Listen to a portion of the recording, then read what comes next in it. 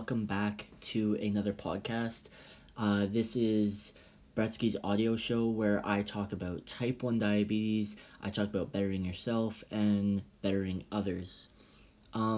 Today is kind of the first real podcast.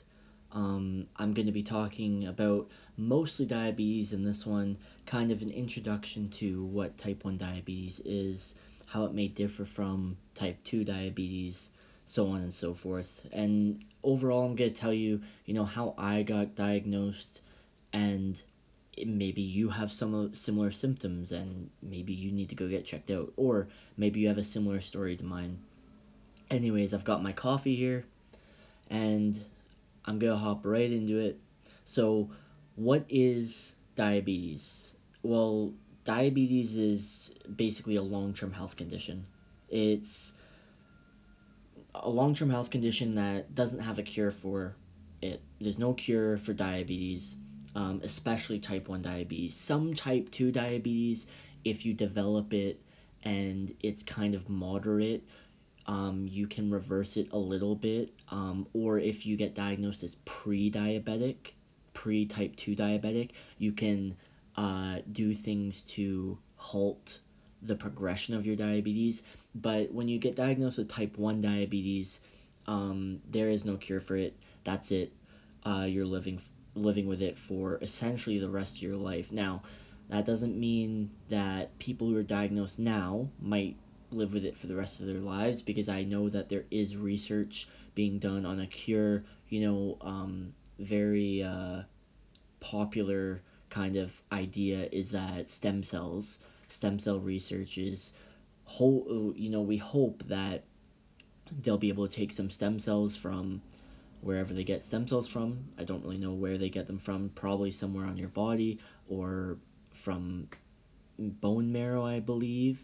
And hopefully they can replicate a pancreas from your stem cells and then replace your old pancreas that doesn't work with a new pancreas that does work. And hopefully that would be able, the idea is that would be able to cure your diabetes.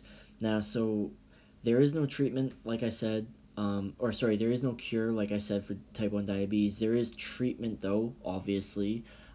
If you have type 1 diabetes, insulin is usually the treatment that you have to deal with.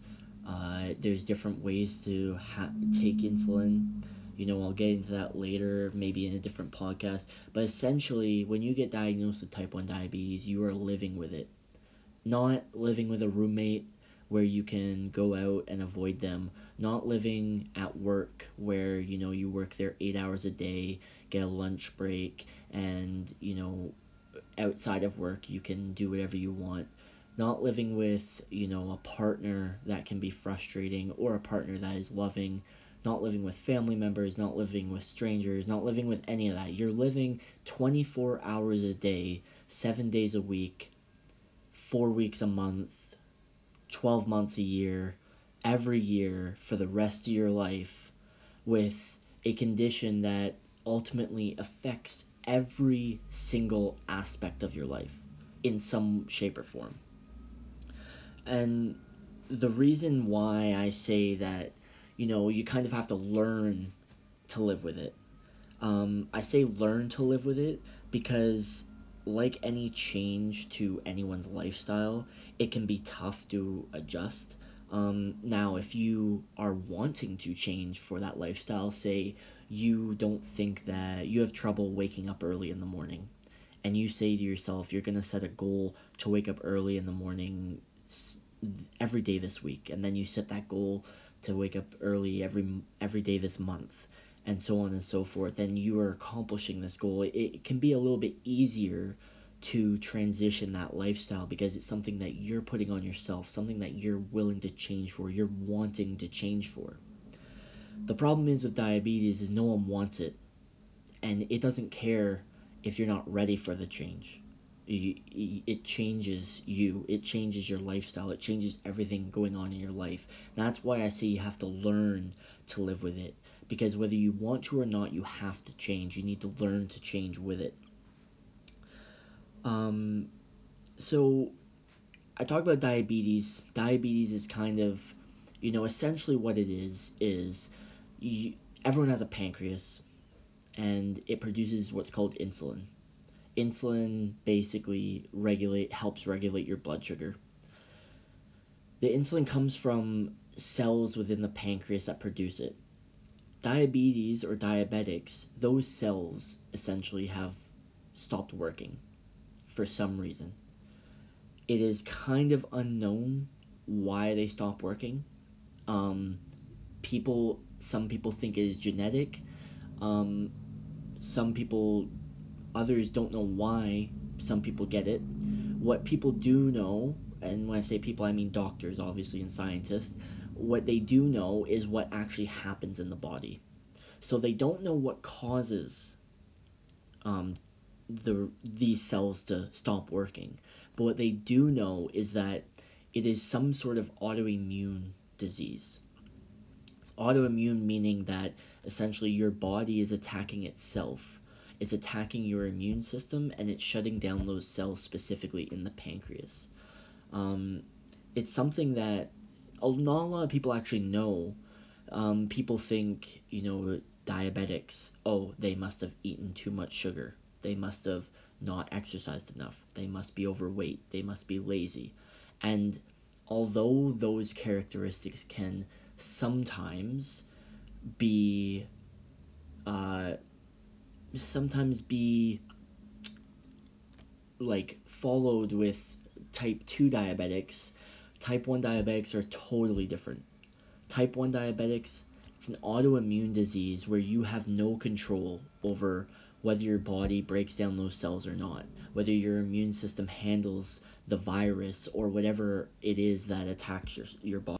And if I could explain kind of what why these cells are so important and why the insulin is so important to your body is basically the insulin allows your body to break down carbohydrates, specifically sugars, because sugar is our type of carbohydrate. Um, it allows your body to break them down. Without insulin, you would be eating carbs and eating sugars and not able to break them down, meaning that your blood sugar, the sugar in your blood, would go higher than usual. That's what happens in diabetics when they don't have sufficient insulin. And what that causes is essentially, in basic terms, I don't want to get too medical on you or anything like that, but in basic terms, your blood becomes thicker.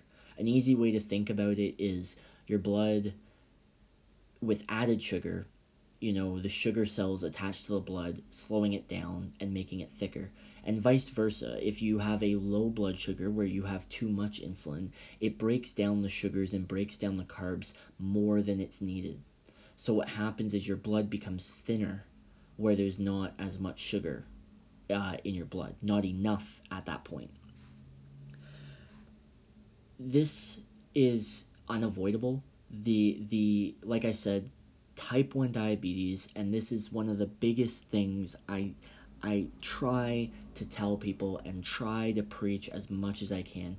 There is a stigma that diabetics typically have made poor healthy decisions, poor exercise decisions where they're lazy or they don't exercise enough, poor food decisions where they're eating too much sugar or eating junk food, and just poor overall lifestyle habits. Type 1 diabetes is unavoidable. It is unavoidable. Okay? You cannot prevent it. No matter what you try to do, you cannot prevent it, which is why it is so unlucky and so unfortunate for some of us who get it, because it's unavoidable. It's almost like you were born and type 1 diabetes just picked you. Now, there are certain studies saying that, genetics plays a role in it. So if you have parents or you have grandparents or you have uncles or cousins or whatever who have type 1 diabetes or diabetes in general, you might be more prone to likelihood of getting it. But that doesn't mean that if no one in your family has diabetes, that you can't get diabetes. Me, for instance, I don't have anyone in my family who has diabetes, and I still got it. I was um, on trial in Scotland for a soccer team for 3 months, and I thought I did quite well. Near the end, it kind of got tiring and it kind of became a little bit hard to keep up. And when I came back to Canada, I,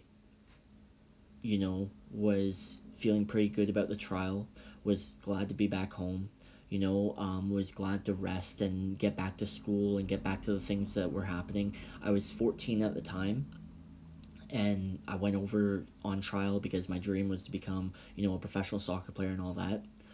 But what had happened was when I got back, I noticed getting back into my routine, the jet lag and things like that. A couple nights went by and I wasn't getting any sleep. And that was something that, I just kind of put down to the jet lag. A few nights after the first couple, I started becoming really thirsty and dry mouth and having to go to the toilet. And what would happen is the thirst for water and my dry mouth was so great that I could not get to sleep. So what I would do is naturally I would say, okay, if I can't get to sleep, I need to go drink water. So I would go downstairs, pour myself a big glass of water, and just chug it. Just chug the whole thing. I would come back upstairs.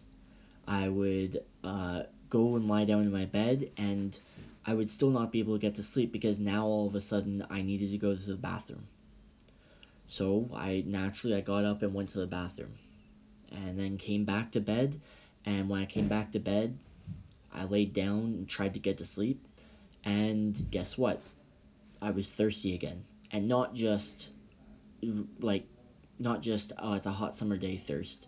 Like my mouth is so dry, I feel like I'm gonna pass out from dehydration kind of thirst. My body was cramping up, and it got to a point where the only way to stop this cramping, to stop this thirst, was to continuously drink water. One night went by, I drank 20 glasses of water and went to the bathroom 20 times sequentially right after I drank the water. I could not sleep, and I knew that something was wrong. So I talked to my parents. They said, oh, maybe you should just go get it checked out, go to the walk-in clinic. I went to the walk-in clinic. I talked to the doctor. The doctor ordered me to take a urine test, which I did. And right then and there, he dipped one of those dipsticks in the urine sample, turned to me and said, you need to get to the hospital right away, with a very serious look on his face. And at that point, I did ask, like, what's wrong? Like, why do I need to go there? And he's just said, no questions, you need to go right now. You need to go to Emerge, and you need to say to them that you were here at the walk-in clinic, you took a urine test, and that you have ketones. I didn't know what ketones were. I didn't know what was happening. All I know was how I felt, and now this doctor had told me that I need to get to emergency quick. I don't even need to describe the idea that, how scared I was and how concerned I was for what was happening. Anyways, walked up to Emerge, didn't really feel like I knew what was going on, and kind of just told them, hey, like, I was just told to come up here. I don't know why I feel this way. I was told to come up here. Apparently I have ketones.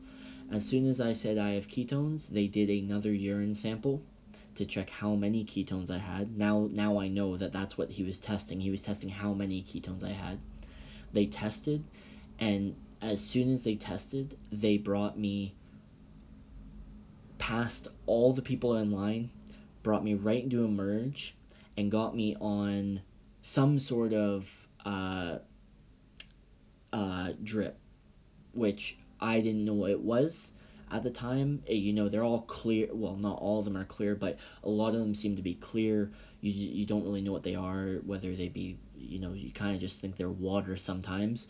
But it turned out that it was insulin, and I didn't know what it was. I've never heard of insulin before. I never heard of diabetes before in young kids. In older people, I heard about it. And anyways, a couple hours went by. I went through a couple tests, and the doctor came back to me and said, "You have type 1 diabetes." And I am really, really surprised you were able to walk in here with how many ketones you had in your blood. Again, I knew nothing about any of this, and I did not know what was going on. All I know is I got diagnosed with type 1 diabetes, and my whole world from that day got turned upside down. And I didn't realize it in that moment, but afterwards, I was so... It's hard to describe but it was purely mental. And it's funny because diabetes is a physical thing, a physical long-term health condition. And in that time when I got diagnosed, everything that I was feeling was coming from my mentality, my thoughts. I was being told that I was diagnosed with diabetes. I didn't know what that was. I didn't know what it meant. I was scared. I was concerned. Insulin. What is insulin? All this math that I have to do. I didn't know. It wasn't that I didn't know how to do math. It's just that I didn't know what this meant to my body. I needed to calculate how many units of insulin I needed for how many carbs. And if it had fiber in it, then that would differ. If it had protein in it, that would differ. How many calories I was bringing in versus how much units of insulin I was going through. These things concerned me so much that for the first week of having diabetes, I don't even remember thinking much. I remember being in a fuzz, in kind of a ghost land type of lost feeling, not knowing anything.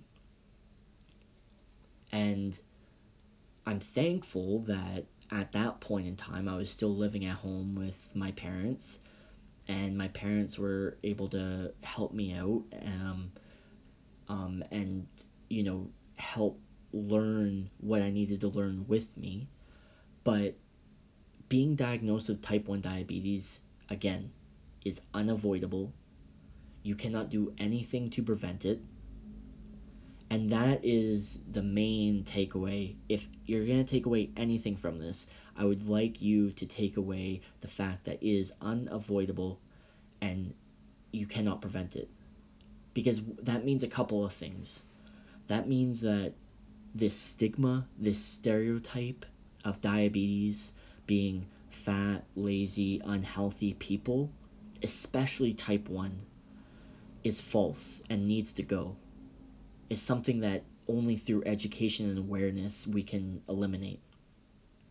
Not only that, but in that time where I got diagnosed, one of the feelings and thoughts that I had was I thought, why me? I'm not good enough. I'm now different than everyone else. And by thinking now and realizing now that it was unavoidable and unpreventable, it kind of gives me a sense of, you know what, I'm not that different. I may have to do a few things here and there that are different, but this was kind of on my path of whatever my destiny is. This was on my path. This was an obstacle that I had to overcome, that I have to overcome in the future.